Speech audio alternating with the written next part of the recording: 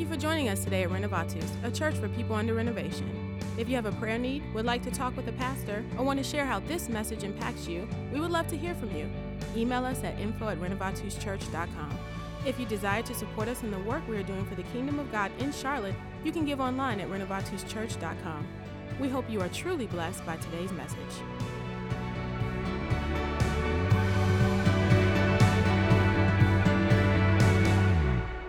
All right, let's return to our seats. So good to see everyone who's come this morning. Looks like losing that extra hour of sleep might have left some of our folks in the bed a little bit longer this morning. And that's all right. That's what you get for having a younger demographic as a church congregation. Saturday nights is sometimes late, and then Sunday morning when you got to lose an hour of sleep, it's not fun. And I'm speaking even from experience. We went out this last night for the Beloved and Men's Ministry joint event, and it was fantastic for those who went. How many of you were there? We got out of the escape room. I had a harder time getting out of the mall, or just as hard of a time getting out of the mall afterwards, but we found our way out. And it's like, I got home, and by the time I knew it, it was already 10 o'clock, which was actually 11 o'clock, and I was like, man, the morning, 5 o'clock in the morning is going to come early for me, because that's when I get up on Sundays. But so glad that you're here, right? And it is the first Sunday of Lent, and the weather is appropriate for the first Sunday of Lent, and we want to jump into this thing and walk through it. We'll be walking through Luke most of Lent, and this morning we're going to Luke 4, and you'll notice this is kind of a jump back from where we have been in the lectionary in Luke. This reading is reserved for Lent in the lectionary, and so we kind of jump back to it. We'll actually jump a couple of times in Lent around in Luke. This is a very familiar story, probably, to most of us who've been raised in the church, but Luke's, of course, version of it is very particular in some ways, and we're going to look at that this morning. Luke 4, starting at verse 1. Jesus, full of the Holy Spirit, returned from the Jordan and was led by the Spirit in the wilderness, where for 40 days he was tempted by the devil. He ate nothing at all during those days, and when they were over, he was famished. The devil said to him, "If you are the Son of God, command this stone to become a loaf of bread." And Jesus answered him, "It is written, one does not live by bread alone." Then the devil led him up and showed him in an instant all the kingdoms of the world. And the devil said to him, "To you I will give their glory and all this authority, for it has been given over to me, and I give it to anyone I please. If you then will worship me, it will all be yours." And Jesus answered him, "It is written, worship the Lord your God and serve only him." Then the devil took him up to Jerusalem and placed him on the pinnacle of the temple, saying to him, "If you are the Son of God, throw yourself down from here, for it is written, he will command his angels concerning you to protect you, and on their hands they will bear you up, so that you will not dash your foot against a stone." Jesus answered him, "It is said, do not put the Lord your God to the test." When the devil had finished every test, he departed from him until an opportune time. To which I say, just like the devil. Right? Like, I'm going to leave you alone till there's another opportunity. Over the past several months, I've been introduced to a new word in my vocabulary, or a new phrase, maybe I should say. And that phrase, or that word, is anticipatory grief. Anyone familiar with that word? Got any counselors, pastoral care folks in the house? Anticipatory grief. More than one of my friends who have pastoral counseling or just counseling backgrounds in general have used this word in their conversations with me as I've tried to process and describe the conflicting emotions I have been processing over a year or after a year of seeing my father's health decline in very significant ways. Now, for those who don't know, anticipatory grief is the kind of grief a person experiences when facing the eventual death of a loved one. Anticipatory grief is not grief light. It's not like a lighter form of grief. And it's not preparatory grief. I don't think it actually prepares one, but it anticipates it at least. It isn't grief light because grief is still grief, despite the adjective we may place in front of it. And one of the more frustrating things I experienced lately as I'm walking through this season of anticipatory grief is frequent feelings of just general disorientation. Anybody know that feeling when you walk into a room to get something and then you don't remember why you walked in the room to get it? Think of that, except it happens almost every day in weird places and at the most inopportune times. Now, I have to work hard. I always have. I've always had to work harder than my peers to keep things together and be an organized person because I am naturally a very scatterbrained person. For those who've worked closely with me over the past year, you've probably picked up on that, right? That there is a sense of scatteredness sometimes to my personality. Those who see the way I have my library organized and the way I meticulously take notes and build sermon journals are often surprised that those things don't come very natural to me. I have to work very hard and I have to be very disciplined to keep my life in order and to keep things together. So having now in this season of life these waves of disorientation that I can't seem to control are unnerving. Not only because they have a real effect on what I plan on doing each day and how my schedule is going to play out and what I'd like to get done in a day, but also because in general they make me feel defeated. They leave me feeling defeated. Like maybe all that work I've done my whole life to stay on top of things was in vain. Ultimately, I'm just destined to be scattered. Like maybe I'll never learn after all, or maybe if you haven't learned by now, when will you ever learn? Now, like any good millennial, and I don't know if I'm a millennial or not, I'm told I'm on the cusp, if not Generation Z or wherever I belong. Anytime I have a physical or mental symptom that I'm dealing with and I don't know what causes it, just like the rest of the folks in my generation, what do? We Google it, right? We Google it. And by the way, that's a really bad idea because 9 times out of 10, everything you have is cancer when you Google it. Or a brain tumor, right? I'm having pain behind my left eye. Google, why am I having pain behind my left eye? Aneurysm or tumor, first 2 things that come up, right? A few weeks ago, I was really struggling with why I was dealing with this disorientation. I had not yet made the connection between what I was going through and why I was having these feelings like this. And so I Googled, why do I feel disoriented? I talked to someone about this phenomenon a while back, and they told me, if you really want to find out what's on somebody's heart and mind, look up their Google history. You'll find out what they're scared of. You'll find out what they're trying to figure out in life. So I Googled, why do I feel disoriented? And I was relieved to find that when my search results came back, there are some versions of the stages of grief which include disorientation as one of the stages of grief. And while it didn't make me feel any better in the mental health department, I was still having these feelings. At least I was able now to identify the possible underlying issue that was causing them and was disrupting the flow of my daily life. Now, this Sunday is the first Sunday of Lent. Lent is 40 days, excluding Sundays, of fasting. It's a time that the church sets aside each year to fast and repent and to prepare ourselves for the events of death and resurrection. In our preaching and in our worship, Lent leads us from a time of revelation, which we call Epiphany, from a time of revelation to a time of crucifixion and resurrection. Within the narrative itself, literally taking us from the moments where God reveals himself in very profound ways to the moments in which we must wrestle with the suffering and the death of Jesus, and then ultimately the resurrection of Jesus. I talk a lot about this in my sermons, and we've talked a lot about it in conversations in this church, that worship is a way in which we bodily participate in the biblical narrative of God. It's a way in which we put our whole person into the story of the triune God that is in Scripture.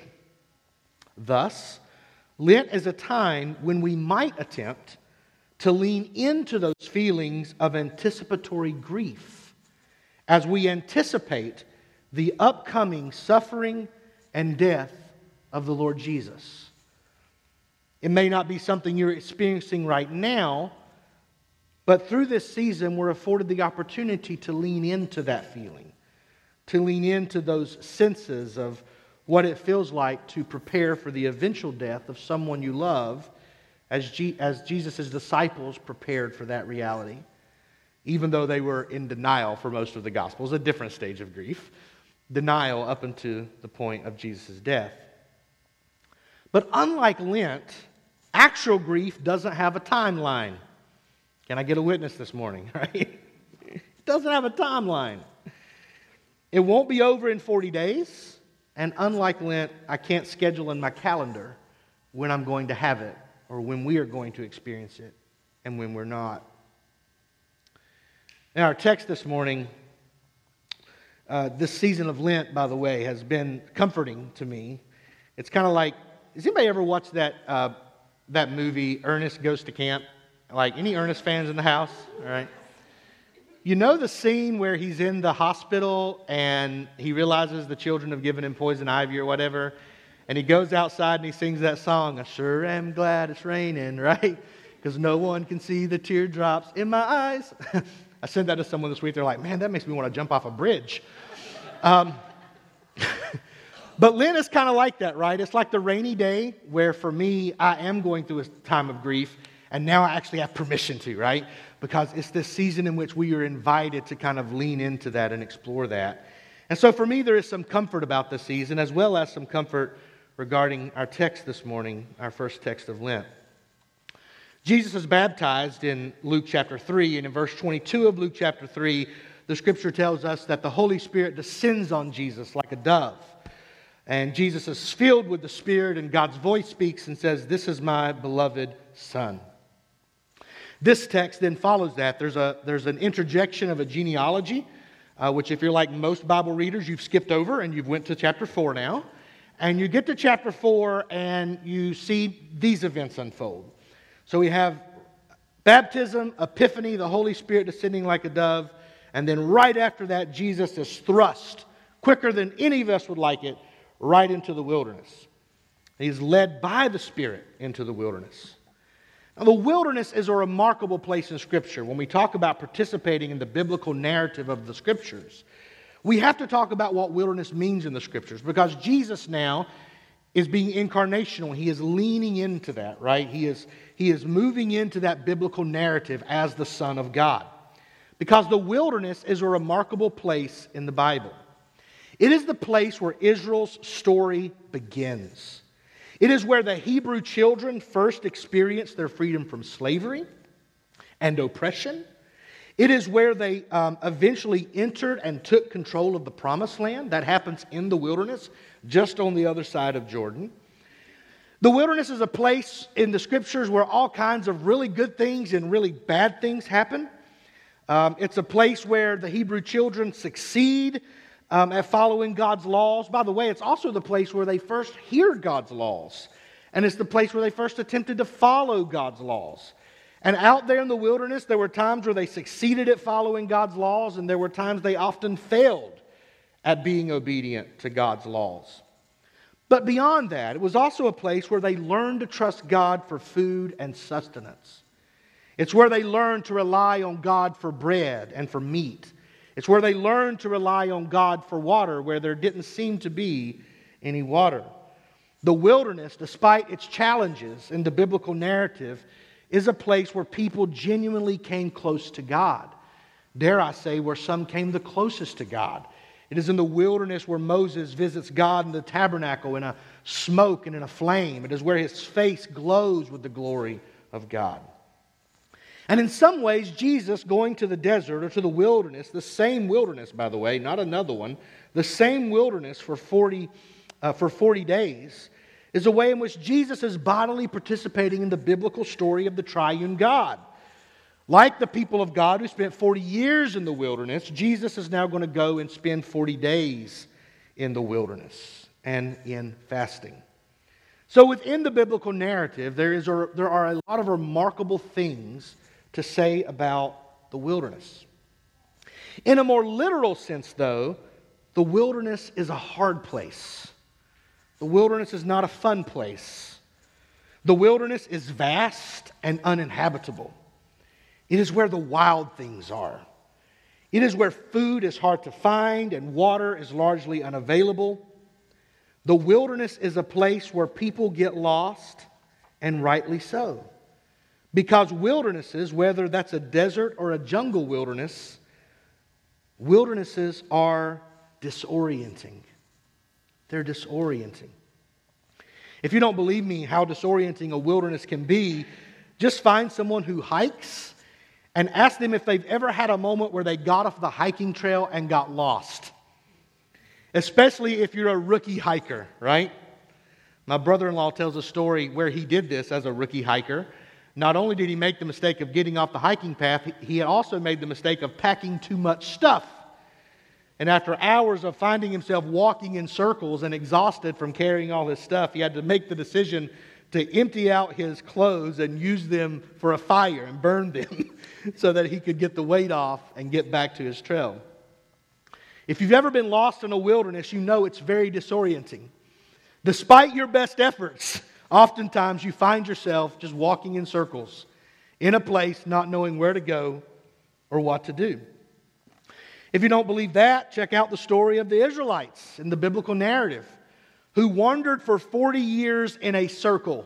Like if you read the narrative, they went from the same camp to the same camp to the same camp. Like chapter after chapter, they're arriving back at the same places. And if you trace it, they're just walking in a circle. 40 years. And they were lost not only in the vast landscape of scorched earth under a burning sun, but they were also disoriented in their own hearts and minds as they tried to believe God's promises and understand what those promises meant for them. And this is where we find Jesus, in this remarkable place from the biblical narrative where God is found but where the wild things are, and in a very literal sense, this place that is disorienting, this place that is uncomfortable, this place that is not fun, and Jesus is fasting. And in the midst of this fast, we are told that Jesus is visited by the devil on 3 occasions with 3 different temptations. Although they're kind of the same temptation, but 3 different temptations. First of all, the devil says to Jesus, "If you are God's son, turn this stone into bread." Secondly, he takes him and he says, "I will give you all these kingdoms. I have the power over them, and I can give you all these kingdoms if you will just bow down and worship me." And then finally, the devil takes him to the top of the temple, the pinnacle of the temple, and tells Jesus, if you will throw yourself off of the temple, you can prove to everyone this verse of Scripture that God will rescue you. If you are really God's son, the Scripture says that you won't even stump your toe on a rock. So I dare you, go ahead and throw yourself off of the temple. Now, there's a lot of things we could explore regarding the particularities of these temptations. But this morning, I'm much more interested in Jesus' responses to the temptations than I am the temptations themselves. In fact, I feel sometimes in our preaching, we spend a whole lot more time talking about the devil than we do God, at least in some of the tradition I grew up in, right? So rather than focus on the particularities of these temptations, which, by the way, are profound and good and will make for great preaching material, I want to focus more on these responses that Jesus gives to the temptations. Now, if you were raised in any tradition similar to mine, you've probably heard this passage preached with an emphasis on how we use Scripture to work our way out of temptation. In fact, I grew up thinking that it was like a magical power. If you got tempted, if you just quoted enough Scripture, the devil would just run away, right?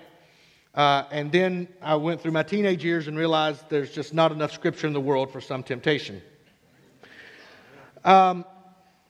And there's like this reckoning, this realization that there's something deeper going on here, right? Like there's something else that is happening. It's not just a message of if you use the word, you can get out of temptation. But there's something fuller that is being said by the words Jesus chose to use. Because when Jesus responds to these temptations by the devil in the wilderness, he quotes from Deuteronomy, or more particularly, the Torah, the law that the people of God had been given, by the way, in the wilderness.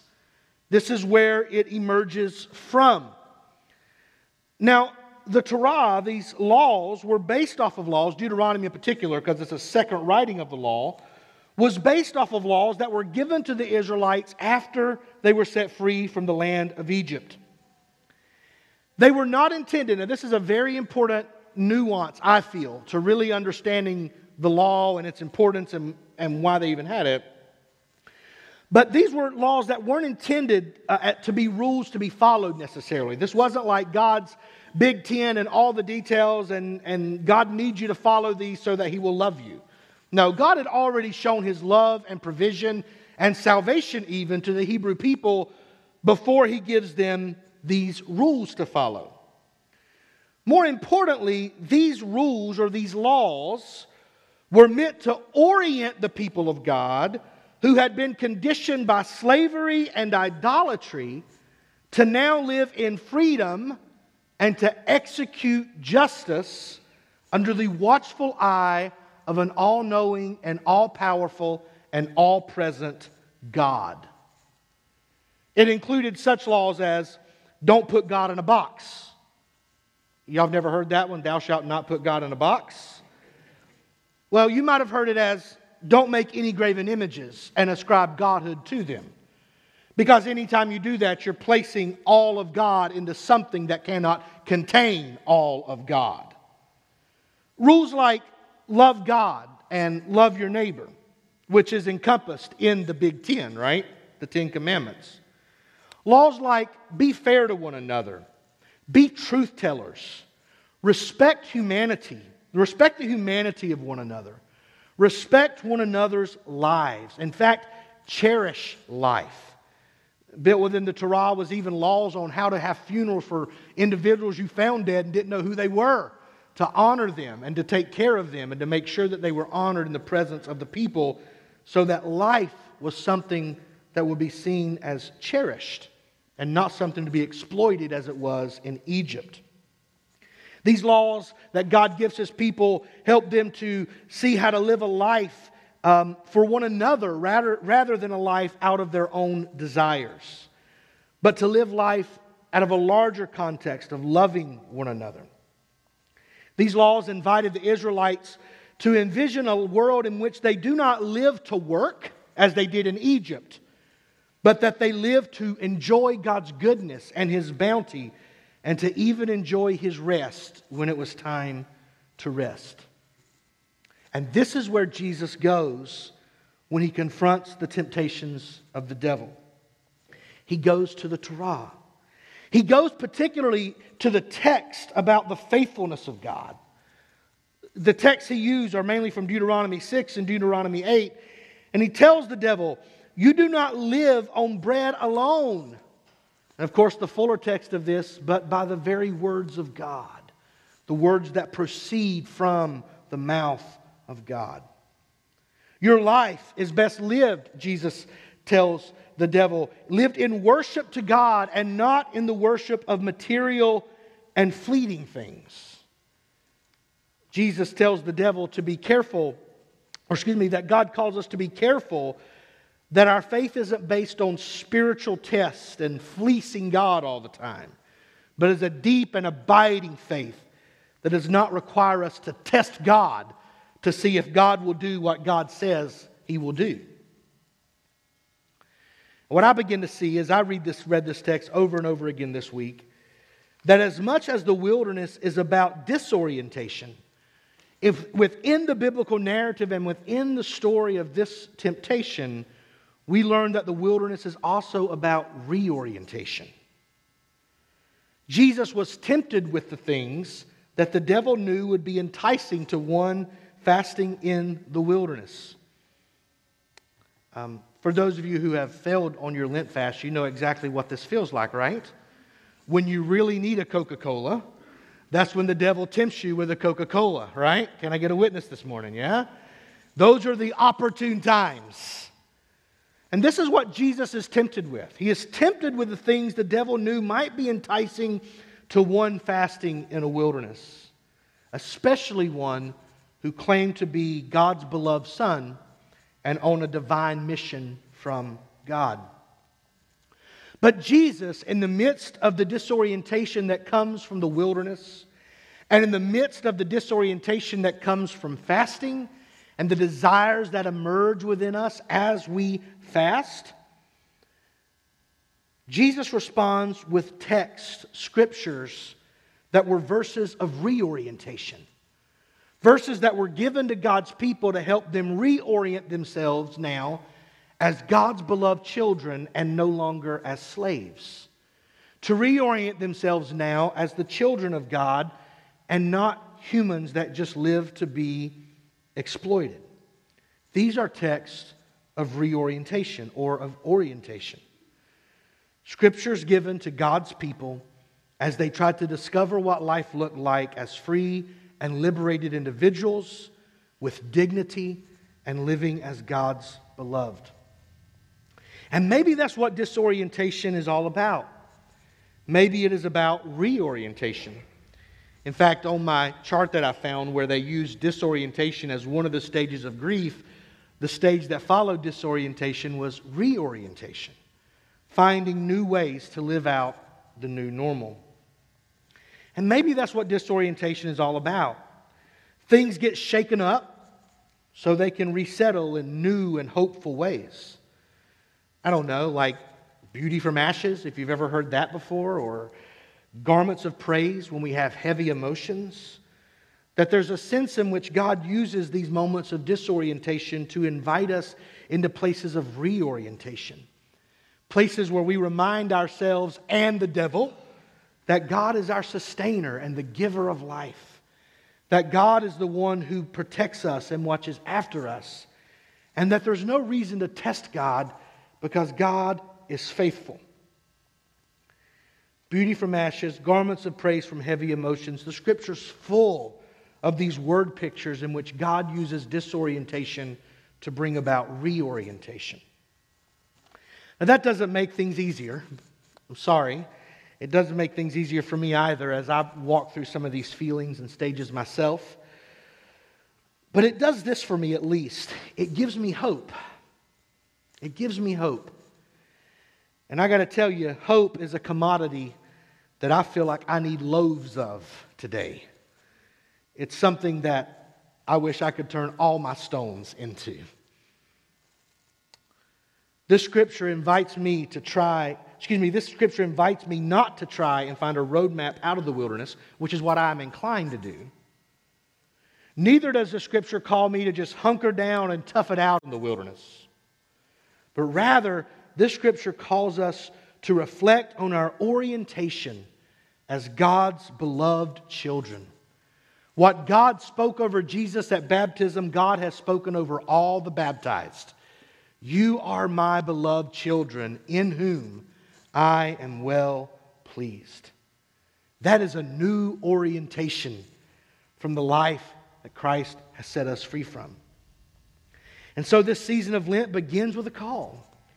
A call to reflect on our orientation as God's beloved children, to reflect on our orientation as those who have been set free and liberated, to reflect on our orientation of those taken care of and watched after by an all-knowing, all-powerful, all-present God who can't be boxed in and who cannot be exiled from the wilderness no matter how far we feel from Him. We are called to be witnesses of a good God who offers hope in the darkest and the most confusing of times. Stand with me if our musicians will come, our servers get ready.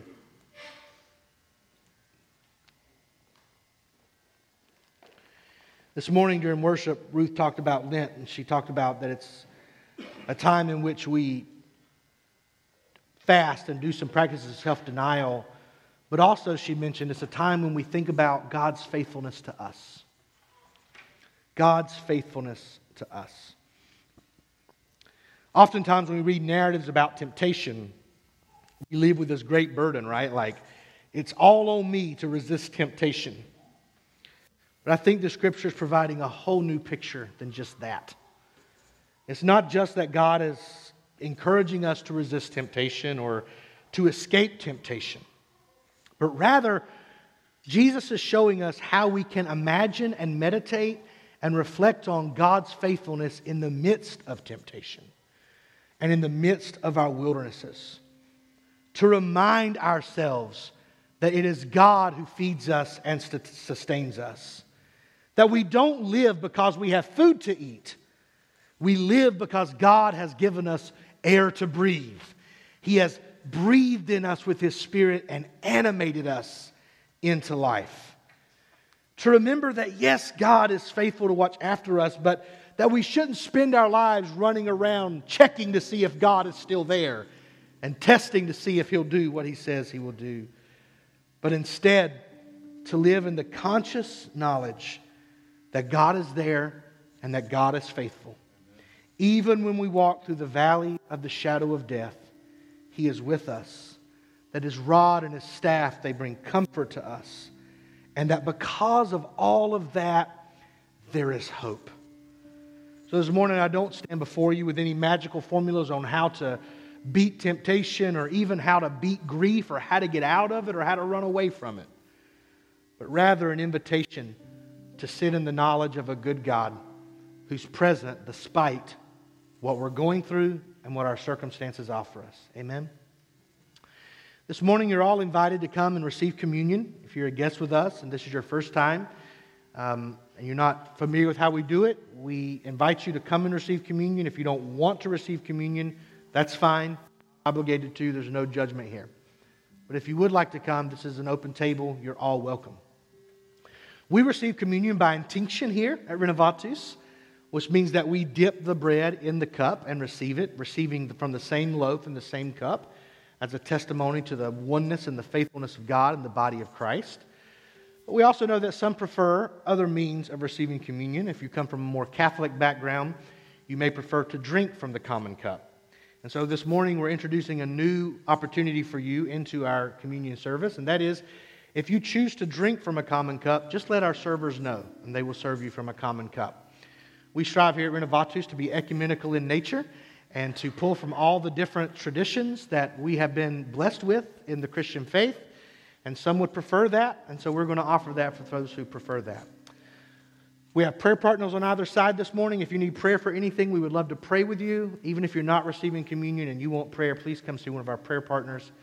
And they are the ones appointed to pray for you this morning, and they will do so. Let's read the invitation together. This is the table, not of the church, but of the Lord. It is made ready for those who love Him and those who want to love Him more. So come, you who have much faith and you who have little. You who have been here often and you who have not been here long. You who have tried to follow and you who have failed. Come, because it's the Lord who invites you, and it is His will that those who want Him should meet Him here. Thank you again for joining us. We invite you to send your requests and stories to info@renovatuschurch.com and give by visiting our website, renovatuschurch.com. As we close every service at Renovatus, would you join me in praying the Lord's Prayer? Our Father, who art in heaven, hallowed be thy name. Thy kingdom come, thy will be done, on earth as it is in heaven. Give us this day our daily bread, and forgive us our trespasses, as we forgive those who trespass against us. And lead us not into temptation, but deliver us from evil. For thine is the kingdom, the power, and the glory, forever and ever. Amen.